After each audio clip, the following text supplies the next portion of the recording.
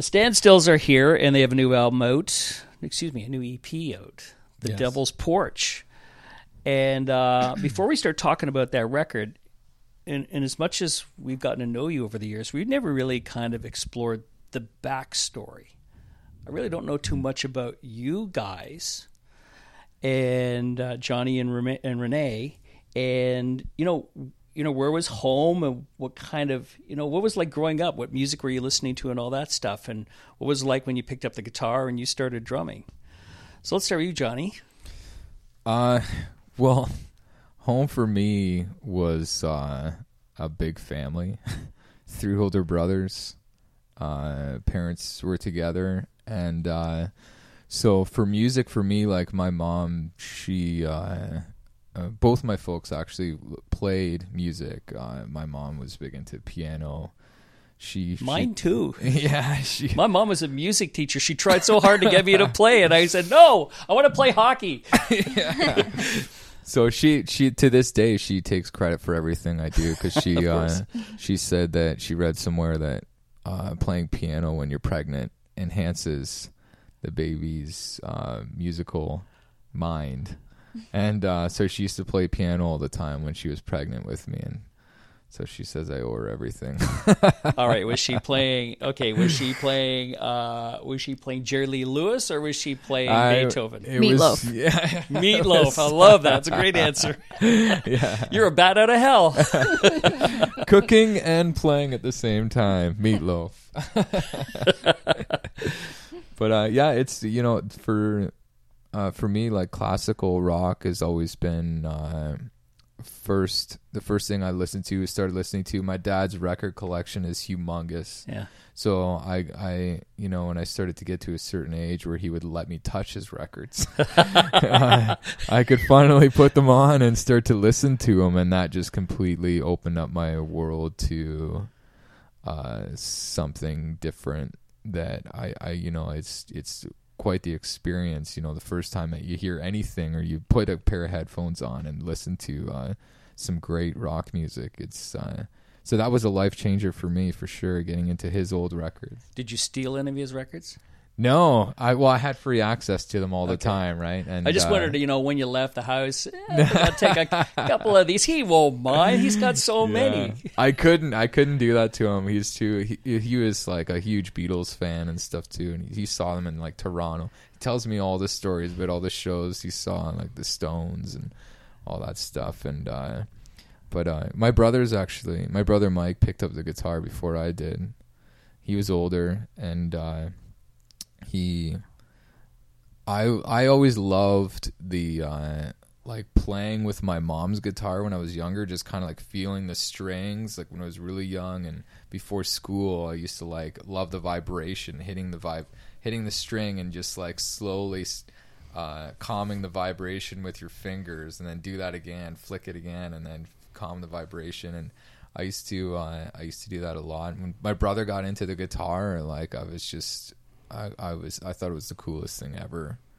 And then to see him progress, and my folks were paying for him to get lessons, so then they told him to start to teach me. Okay. Because my mom had like this beater that she let me borrow, and so he basically taught me like everything on how to play by ear. And it's just, like he taught me tab, and then the main focus was just play by ear. You can play anything, just all you need to do is hear it and then play it. Know where to find the notes when you hear it. Have you ever had a lesson? A formal lesson? I had 2 formal lessons. And the look on your face is great right now. He gave me Crossroads solo. Yeah. Remember that the Steve Vai Crossroads movie with like the Karate Kid? Yeah. He gave me like the all the notes and stuff but I didn't know how to read notes, and I know very little theory. I don't ever use it. It's always feel and like that sort of stuff. But yeah, 2 lessons. The guy was amazing. I just never I always like to progress on my own, I guess. Like, you know, he wanted me to get more into theory, and I think he was trying to push me into country. Yeah, I was going to say, maybe you should mention the advice he left you on. He said, if you ever want to make money in this business. Did you hit him? Yeah. So, what country? Yeah. I was just like, what is this? Wow. Who are you working for? Renee, how's about you? Drums? All 80s. My dad, all 80s. Is that right, eh? Oh, yeah. Judas Priest, like you name it. Actually, he loved Floyd, too. And my bedroom was right beside where he listened to music. And he's actually deaf in one ear, so he listened to everything in mono. But that's what I was used to. Music all the time. Yeah. All the time. And then my mom, she was more radio. She was all about radio. Yeah. Everything she knew came from radio. So she took me to a lot of concerts growing up. Okay. I was constantly surrounded by that sort of thing. Neither of them played. There's no musicians in my family. And I think I got into it really early because I had a music teacher that really took the time with her students. I think this was like grade 5, kind of at that point in school where you get past recorder. Yeah. You know, Oh, yeah. You know that moment? Oh, sure. You finally get to What put else that is there, annoying please? thing down. And she put every student through every instrument. Like everyone got to blow on the tuba and everyone got to hit a key on a piano, and same with drums. She taught everyone how to play a basic beat on the drum kit. And I think that's where it all started. I was going to say, how does anybody start on the drums? It's like the goalie on the hockey team. When I say that, I say with a deep respect, because guess who the most important player is in a hockey team? Yeah, it's the goalie, and you gotta want to be a drummer. You know what I mean? Mm-hmm. It requires a talent and a perspective that I don't think a lot of people have on music, because you know, drummers don't play melody. They don't play the sweet spot of music. They are essentially the backbone of all the music that we listen to. And it's sometimes not the most attractive place to go to. You know, guitars and pianos, you know, are the obvious places that most musicians start with. You know what I mean? Yeah, it certainly wasn't popular. I got made fun of a lot for it. Is that right? Yeah, like I was so shy about it because of how unpopular it was. It was pretty bad. Like my dad would come downstairs and I had my drum kit facing the wall. I didn't want anyone to see me. Wow. I would practice facing a wall. And the funny thing is that your current style is anything but shy. Yeah. You know what I mean? And is that part of what it, you know, you're a two-piece. Is that what you have to be? Is that what you have to do when you're a two-piece? Is you have to maybe be a little bit more physical with your music than you would if you're sitting there in a quartet or any other arrangement? I think it's all by feel. I mean, I play what I feel. Mm-hmm. I guess it's never been like, we're two people, we have to do this, it must look like this kind of thing. It was just anything you see coming from me is very genuine. Sure. To how I feel. Yeah. Because I think, you know, like depending on the mood of the song too, like keeping your composure is a lot.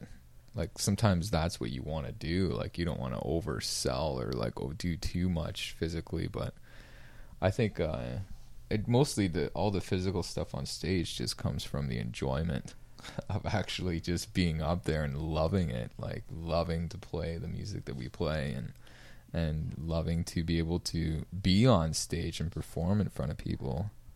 When you play live, I notice it. Comes this point in time, you get lost in the moment. Does that happen to you every night? Absolutely. It happens 5 seconds into the first song. Wow. Yeah, it did. It took a while to get to that point, though. I mean, when we first started out, and like you got to get over all the development nerves, you know, getting up on stage. And I know for me, like I always played guitar, so it was really hard for me to transition from guitar player to front man singer guitar player. Yeah. And that was something very different to me, and I was very self-conscious about it.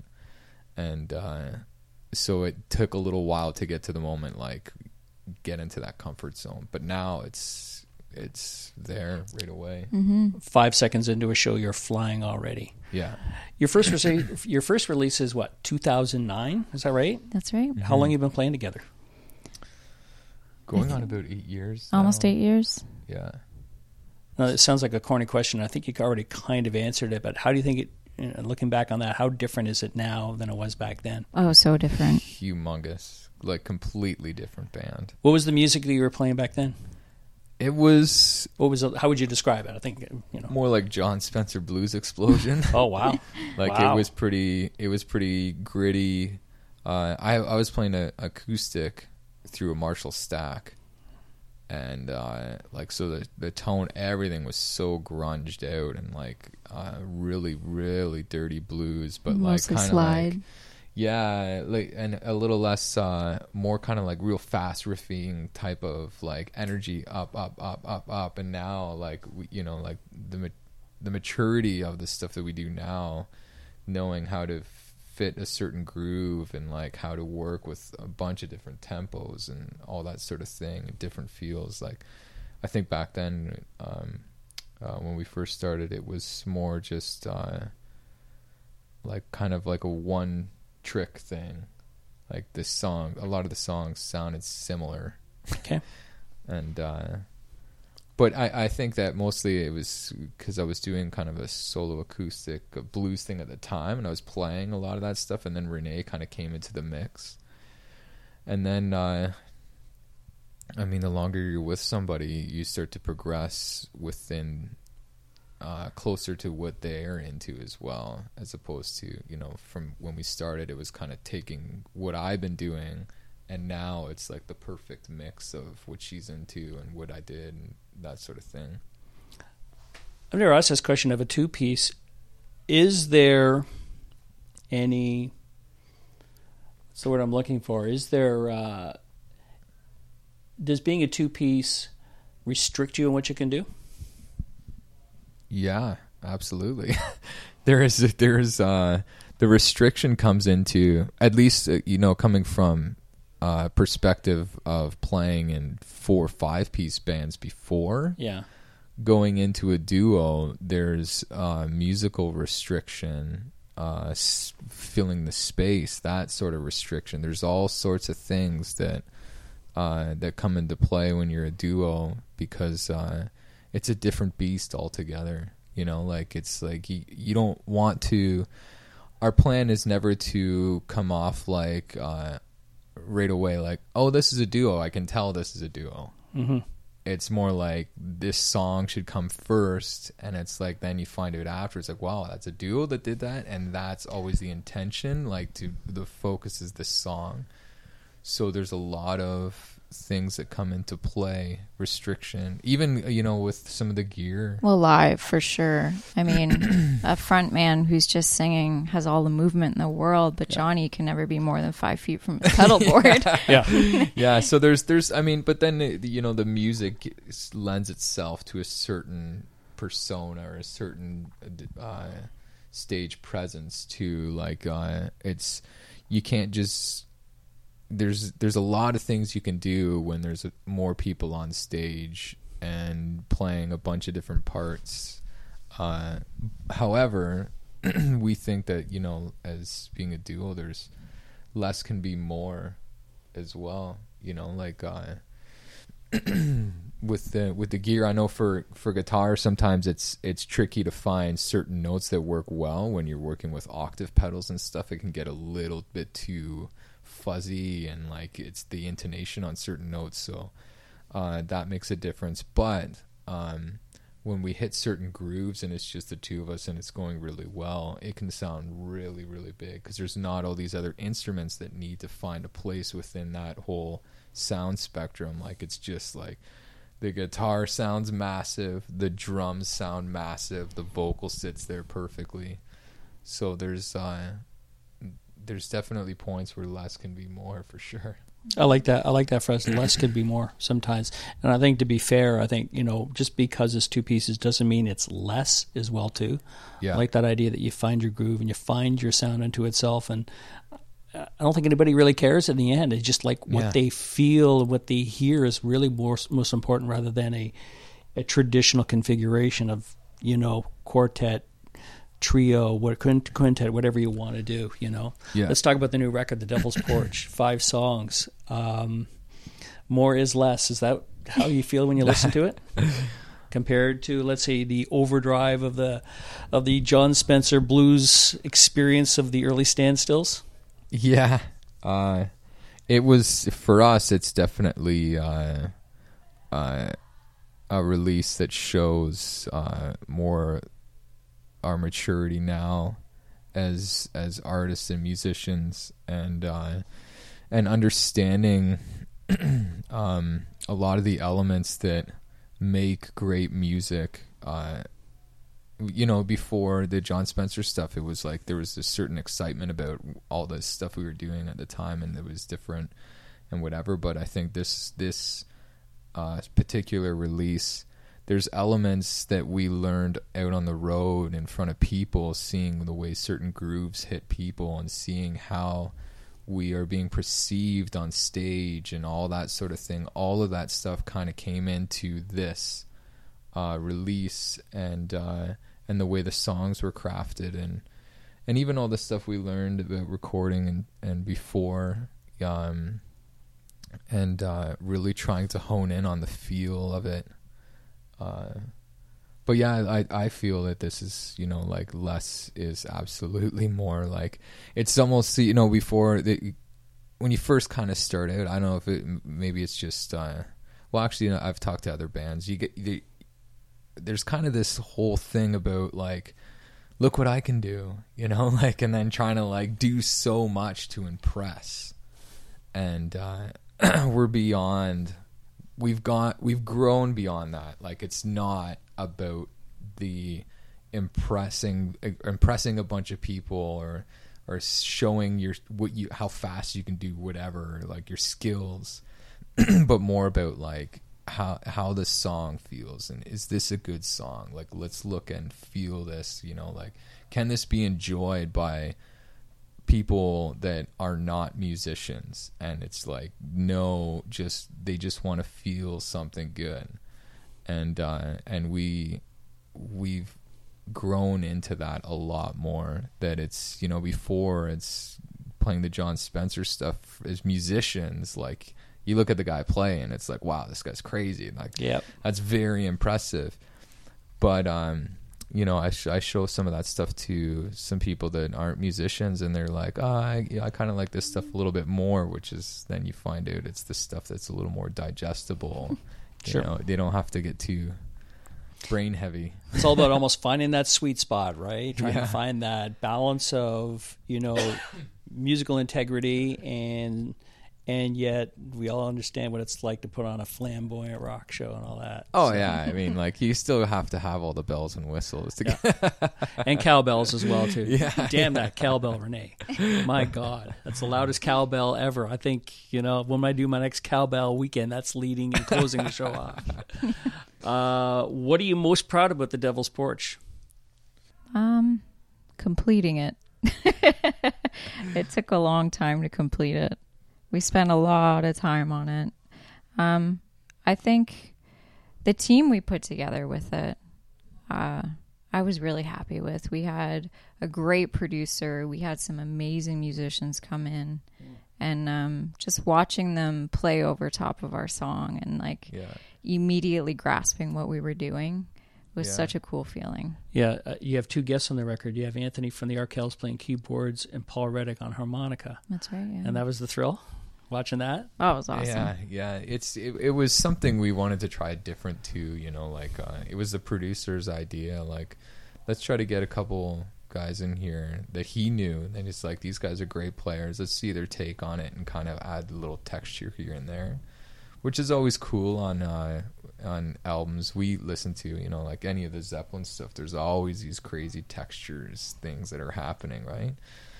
And yeah, those guys were just were amazing to just like the way they had their own take on the song, and then when you sit back and you listen to it, and it's like, wow, this adds like a different element to it for sure, like how they perceive it. because we get so close to the music. I was going to say, what's it like letting other people into your music? Because I'm sure you spend a lot of time kind of honing these songs down to a certain point, and then this other guy comes in and he wants to mess around with what we already think is a great song, you know? Yeah. Well, I think it came down to our trust in the producer that we chose.